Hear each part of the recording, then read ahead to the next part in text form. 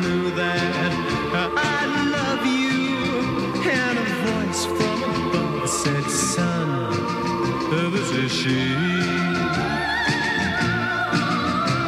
The stars were gleaming as I kissed you, and the voice from above said, son, this is she.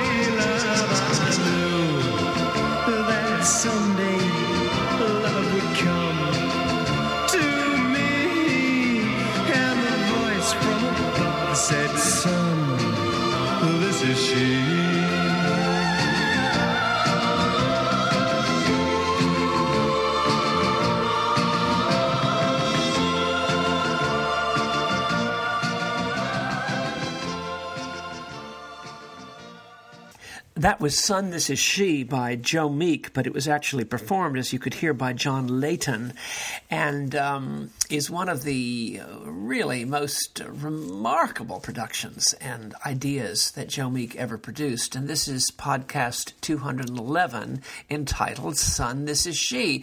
We'll hear again from Joe and John Layton in a very memorable manner at the end of the cast.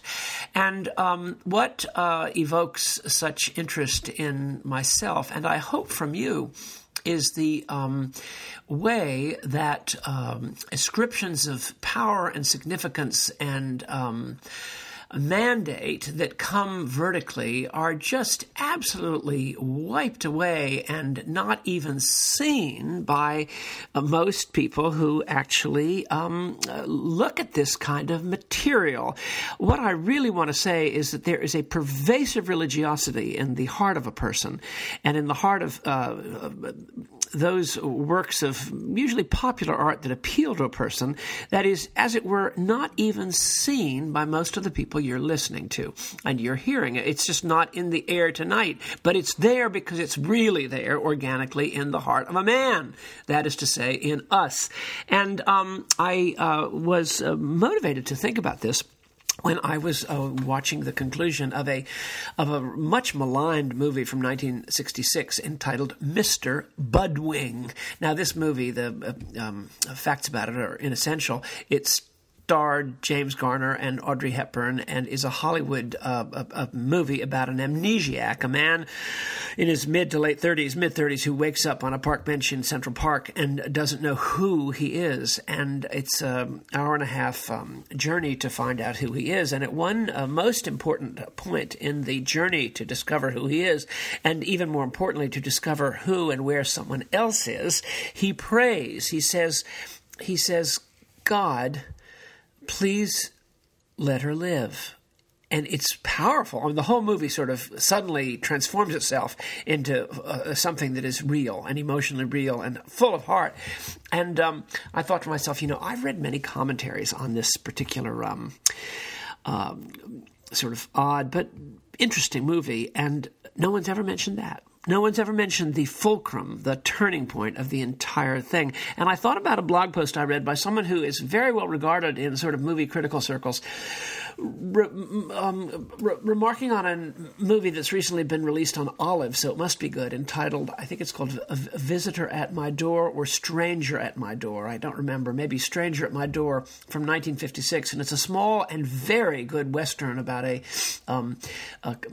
pastor, a minister and his wife, who are wonderful. And the pastor is a little older than the wife, and an outlaw comes to their house in the middle of the night and really tries to take away the wife and destroy the preacher and his son, as it turns out. And the preacher, the description of the preacher is so outstanding and so meek and so touching and so real to anyone who has Christian sensibility or experience in ministry and with people that it just shines. The movie shines. And this very self-righteous writer said, well, of course, the movie, which we like, quote, because it's a Western with has one very strange and interesting scene in it. He says, we find the religious elements of it offensive and deeply ring a totally false note. He said the religious element's offensive. And I thought to myself, this guy just doesn't like religion. So he doesn't even talk about what the movie is about, because the movie is about an attempted ministry to an extremely far-gone person, which involves imputation, grace, and sacrificial love at the highest level, which is ultimately victorious, sort of Tyler Perry fashion. And yet this writer says we find the religious elements of it insufferable. I think he even used that word. So I said, well, that's interesting. What is going on with that? And then I thought about the fact that it is often stated that my own particular favorite Edwardian writer, Victorian and Edwardian novelist, whose name was Mark Rutherford, but whose actual name was William Hale White, in a recent review of a book about White that is called Bedford's Victorian Pilgrim, William Hale White in Context by Michael Brealey, and it came out in 2012. A person whom I know, but by reputation, named Catherine Harland, who really understands White, in my opinion, writes this. Brealey, the author of the book she is reviewing, Catherine Harland is reviewing the book by Brealey about White. Brealey, writes Harland, correctly notes that there has been, quote, unanimous resistance to spiritual reading of White. Now, that is in fact the case. I mean, here is a writer who is almost only interested in religious questions. Yes, he debunks a certain kind of third generation, really awful kind of evangelicalism, like in, Silas Marner type of thing. It's a very easy target. He debunks that and he came out from it. But White is aspiring to his tippy toes to find out some Christian essence, an element that is transcending and deeper than the particular version in which he grew up. And he's looking for Mockingbird. Oh, and by the way, this podcast is dedicated to Ethan Richardson, who is the editor of the Mockingbird Journal and is just an absolutely his letter to me yesterday prompted the thought process that made me take note of Mr. Budwing's prayer, because he said, what exactly is the nature of a church religion that is not caught up with all these negative structures and forms and law-giving distortions? What is the essence of the real thing? And that made me think, well, it's in Mr. Budwing of all things, and it's in Mark Rutherford of all things. And I wanted to, I'll give you another example. It's two others, and then I'll discuss for a minute on a passage in White that is striking in the extreme that I think you'll remember. Manly Wade Wellman. Now, he's a household word, right? Well, Manly Wade Wellman is among fans of 20th century American sci-fi and horror fiction, the absolute gold standard. Manly Wade Wellman. He's dead, but he wrote many, many, many stories that are highly sought after. I was in Toronto once and looking for some Manly Wade Wellman, and the guy said, who ran this, a very smart gentleman, said that Manly Wade Wellman is the most sought after first edition author of his era. I mean, you can't keep him on the shelves. Well, wouldn't you know that Manly Wade Wellman, who I think was the son of a missionary in the East, wrote one of his best stories in his what is it called? The guy is named John. I always forget the name of the hero of all his guitar stringing guy. There was a movie made about him, but one of Manly Wade Wellman's most heartfelt stories is called Walk Like a Mountain, and that's about Christ, who appears in a kind of a hillbilly Appalachian, sort of Western North Carolina format, specifically Jesus Christ, to help out in a situation. No one who reads Manly Wade Wellman, at least very few, will even want to think about that story. And then another thing occurred to me. I was thinking about this, Trump got into terrible trouble because he mentioned a book of the Bible that he referred to as 2 Corinthians. And all these people just jumped on him and said, you see, he's a complete hypocrite. He's not really he's masquerading as an evangelical Christian or something like that, a Protestant Christian, but he's not. He's just a fake. He's faking it, and that's why he said 2 Corinthians. And it was very interesting because, that's not a mistake. He didn't make a mistake. Oh, there must have been thousands and thousands of words and blog posts and Twitters about what was supposedly regarded as a mistake. But all the people that said that didn't know. I mean, they obviously aren't they don't know. There's a lacuna in their background for whatever reason. Because 2 Corinthians, it's very common to say 1 Corinthians and 2 Corinthians in the scholarship. Now, the funny thing is there's not a single scholar around, at least in America now, who would have defended Trump, so no one heard the truth. I mean, we all knew, anyone who's in the guild or is a freelance scholar, whatever it is, everybody knew that it's very common to say, well, in 2 Corinthians 5, the apostle writes, or in 1 Corinthians 7:2, Paul states that's very common. It's common all the time. It's common in writing and the spoken word. But no one who would possibly want to be ever regarded professionally as defending in any way, shape, or form Donald Trump, so no one jumped to the man's defense. But he was absolutely within his rights. There was nothing wrong with that. Now, that just means that nobody knows nothing about anything. And I want to give you a couple of interesting, at least to me, examples. One other would be Howard Pyle. Everybody thinks about what do you think about when you think about Howard Pyle? You think about, the Red, I always forget the Knight. Howard Pyle, who wrote boys' fiction about knights and so forth. And Men of Iron. Men of Iron, it was an era when everybody read Men of Iron, and Howard Pyle and Ernie Pyle and that whole world. And yet, does anyone realize that Howard Pyle, who was a convinced Quaker, actually wrote a book near the end of his life called Rejected of Men?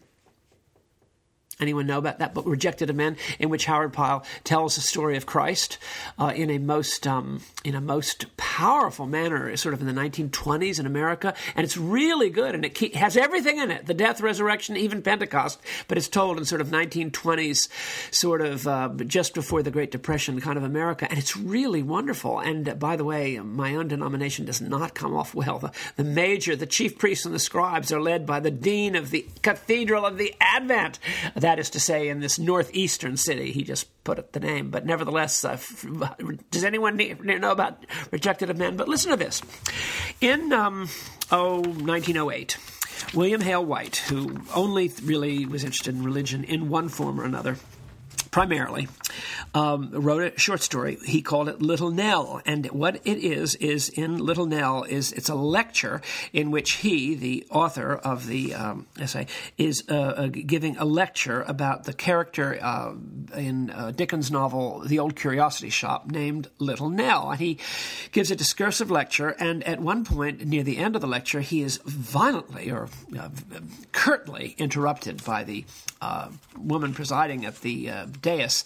And I want to record, he gives this long lecture about the character Little Nell in Old Curiosity Shop, but it's all because he wants to stage an event which is unexpected by us, the readers, that I'm going to read. It's called Little Nell, and it consists, this is fictional, an address delivered to the members of the Hesperus Club at Hazelhurst Sunday evening. This is Hazelhurst in Sussex. Sunday evening, June the 7th, 1908. And he talks about the moment, you may remember it, in Old Curiosity Shop, when the grandfather kind of suddenly has a change of heart about his granddaughter, and really has a massive kind of, they're in a kind of a ruined church yard, really, where they're sort of camping out kind of, and the grandfather has a kind of remarkable turning of his heart to regard his granddaughter as the only real reason he has for living, and the entire source of all his own love and help for this terribly distressed child. And it's very moving. But this is what happens. This is the lecture, and then I'll read what William Hale White says happens. The lecturer says, "I wish to call your attention to this passage. Some of the religious sects make much of what is called conversion. It is not so prominent in the Church of England, but amongst dissenters, men and women who have led an irreligious or even an immoral life often are, or perhaps it is more correct to say often were, in times gone by, suddenly turned from indifference, disbelief, and evil ways to an earnest and practical faith in Christianity. I thought of Santana. I couldn't have to tell you. Back to the lecture. The lecture continues. We have examples of this miraculous or semi-miraculous change in the New Testament, the most striking perhaps being that wrought in Saul of Tarsus, who was struck to the earth by a light out of heaven and heard the voice of him he had persecuted. The cause of the change in the old man in Old Curiosity Shop could not have been and never can be really insufficient. It may in this case have been a look, and we know that a look can melt a man's heart. The conversion of the grandfather is better than the conversion of the sects. It is brought about by human means, using the word human as it is commonly used, and it is not a selfish anxiety for the salvation of his own soul, but a disappearance of self in love. Now, this is what the writer puts in. The chairman, Miss Sybil Peck, rose and said she hoped the lecturer would pardon the interruption, but she was obliged to warn him that by rules of the Hesperus Club, theological subjects were prohibited. He had not, strictly speaking, transgressed at present, but he had almost assumed the possibility of something happening which was not the result of the operation of the common laws of nature. And there were many amongst his audience to whom such an assumption would be offensive. The lecturer bowed and replied that he would be most careful not to wound anybody's feelings, and would therefore omit some remarks he intended to make on common and uncommon laws and common and uncommon people. Then he continues. Well, now, isn't that the most extraordinary thing? He's interrupted because he brings into the account of Dickens of the conversion of the grandfather in Old Curiosity Shop a religious analogy, and is shut up by the Hesper societies. Later, it made me think, if this were Dennis Wheatley, we'd find out that they were all part of a coven. They were all actually Satanists.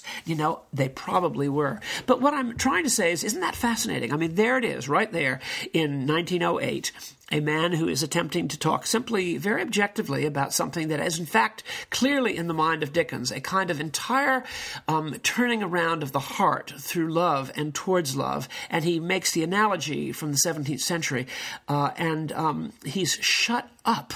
Now, that is just fascinating. I've talked about Howard Pyle. I've talked about Mr. Budwing. I've talked about Manly Wade Wellman and Catherine Harlan's review of Mark Brealey's discussion of this question in him. I've talked about Trump and 2 Corinthians.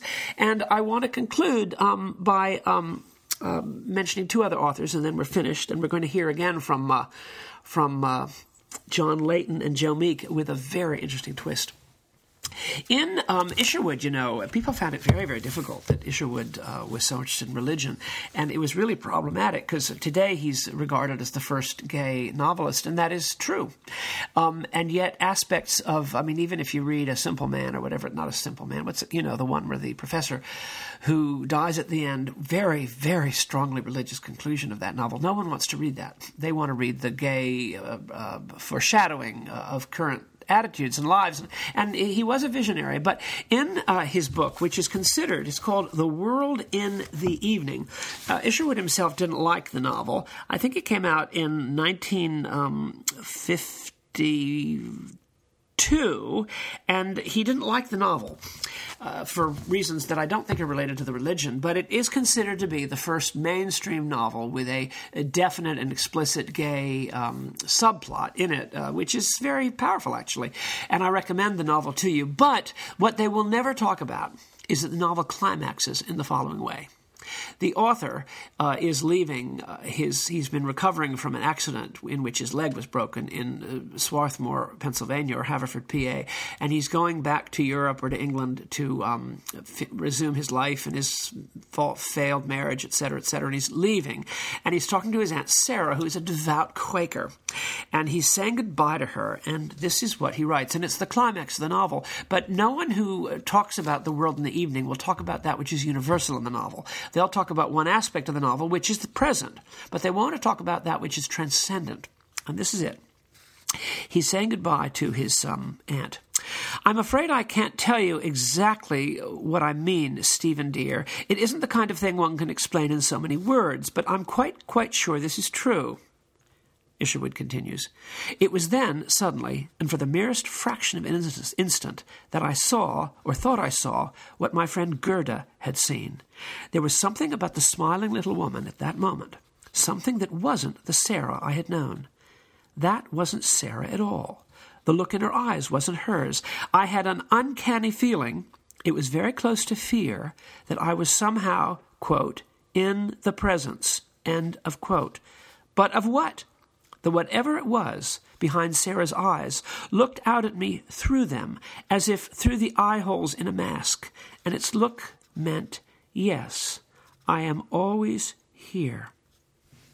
Well, that's on page 217 of the original paperback edition, which has a great cover of The World in the Evening. And I want to say one other thing. We all know about H.G. Wells, right? I mean, we all know about his early novels, and we all know about how many movies and how successful War of the Worlds was, and The Time Machine, and The Island of Dr. Moreau, and The Invisible Man. But no one is ever going to tell you that he wrote when his whole world came tumbling down by the mere existence of World War I, although I suspect there was more to it than that, when he suddenly had this kind of amazing twist or shocking, shuddering turn of the ship in his career, and he wrote 3 religious books. Mr. Britling Sees It Through, The Soul of a Bishop, and God the Invisible King. Later on, he said, I don't even understand why I wrote those books. It was like I was in kind of another warp. It was, 5 o'clock world, I might say. I was in another zone, but they are profound, especially Mr. Britling Sees It Through. They are profound. And then once the crisis had passed, it was as if he'd written them in a daze. Well, no one talks about those books, and yet they're there, and they are amazing. Well, here we are. I'm going to finish now with the French version of Son, This Is She, which was produced also by Joe Meek at the same time as the first one you heard, and was performed by John Layton. But you'll notice, if you know French, that here the word that this is his true love comes to the boy or the man from within.